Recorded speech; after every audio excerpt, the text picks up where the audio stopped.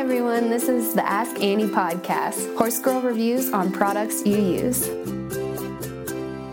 Hi everyone, and welcome to Ask Annie, a podcast where we review and test your favorite horsey products, give you the inside scoop on the latest up-and-coming products, and have a conversation about your favorite equine product trends. I'm Annie, and I'll be your host. Let me tell you a little bit about myself. I was born and raised in Fairbanks, Alaska, and passionately devoted to horses from a very young age and never grew out of it. My mom was raised on a farm in upstate New York, so she understood my addiction, and both my parents helped me to have the opportunities with horses from the beginning. One of their first memories that sticks with my parents is when I was about 2 years old, a good family friend gave me a stuffed animal horse that would whinny whenever you squeezed it. They said I never put it down, and I assumed they grew to love that whinny. I started in 4-H at a local lesson boarding barn and leased an adorable Pinto Bashkir Curly gelding.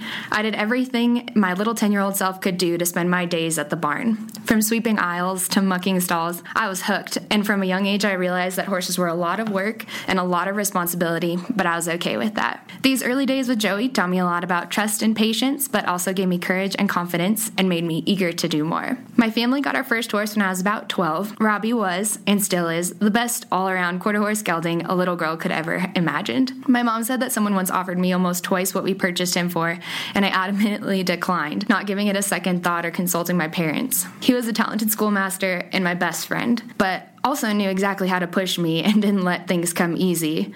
When I would ask just right, though, we were unstoppable. He gave me the confidence to try new things, and we conquered everything from Western riding to hunters together. It was at this time that the rest of my family jumped on board with the horsey train. My little sister loved Robbie and his gentle nature, and we even got my dad to ride.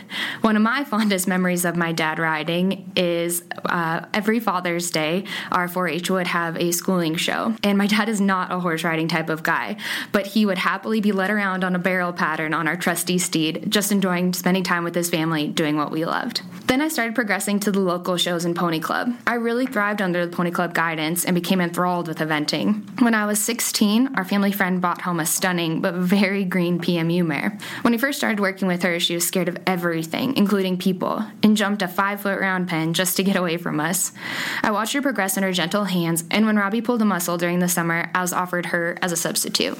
Maddie was challenging, and I wanted to do everything that I had done with Robbie on her. I look back on it and think about how good we were for each other, her forcing me to take a step back and focus on fundamentals, and me pushing her outside of her comfort zone and giving her confidence in a world where she was unsure of.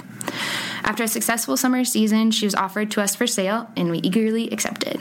There are more horses in Alaska than you might think, and a strong horse community.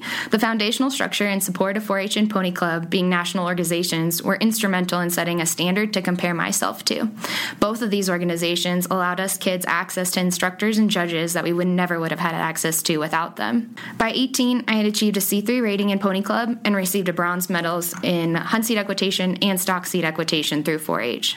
After this, I decided to go to Colorado State University and progressed to receive a Bachelor of Science in Equine Science with a minor in Business Administration. During my college career, I decided to play polo. My first year of college, I didn't bring Maddie down, but still wanted to keep riding, and that's when I found the polo team. I didn't need my own horse, and I could still ride and even learn a new sport. This team was one of the highlights of my college career and gave me lifelong friends and memories. I progressed, made the varsity team, and even played in an intercollegiate national championship tournament. I was able to bring Maddie down in my junior year of college to Colorado, and at the same time, I inquired about an internship with the Equine Digital team at Active Interest Media and was accepted. I was AIM's Equine Digital intern for 2 years. Upon graduation, I went to work for a Western clothing company and a breed association. I also met my husband, who was involved in a local rodeo, and together we taught my eventer to be okay with me swinging a rope off of her. We have yet to set our sights on an actual cow, but I have no doubt she'll succeed. AIM contacted me a few years after I graduated, and I accepted the position of email marketing coordinator. Here in the Equine Network, I manage email communications, especially regarding our internal programs and our brand's newsletters. To sum it up, I'm your average 20-something independent horse girl who set her sights on a lofty dream and never looked back. I still have my childhood horse. My horse trailer is almost as old as I am. I shop at consignment tack shops, and my horse lives on pasture board. But she also gets chiropractic, we show in local show series, and we ride in a wonderful indoor arena all winter long. The products we'll be talking about will be tested by me, and I'll share my firsthand experience. If you have products you'd like me to try, use the hashtag AskAnnie, contact me on social media, send me an email, or write it in the comments on whichever platform you're listening to. I can't wait to get started.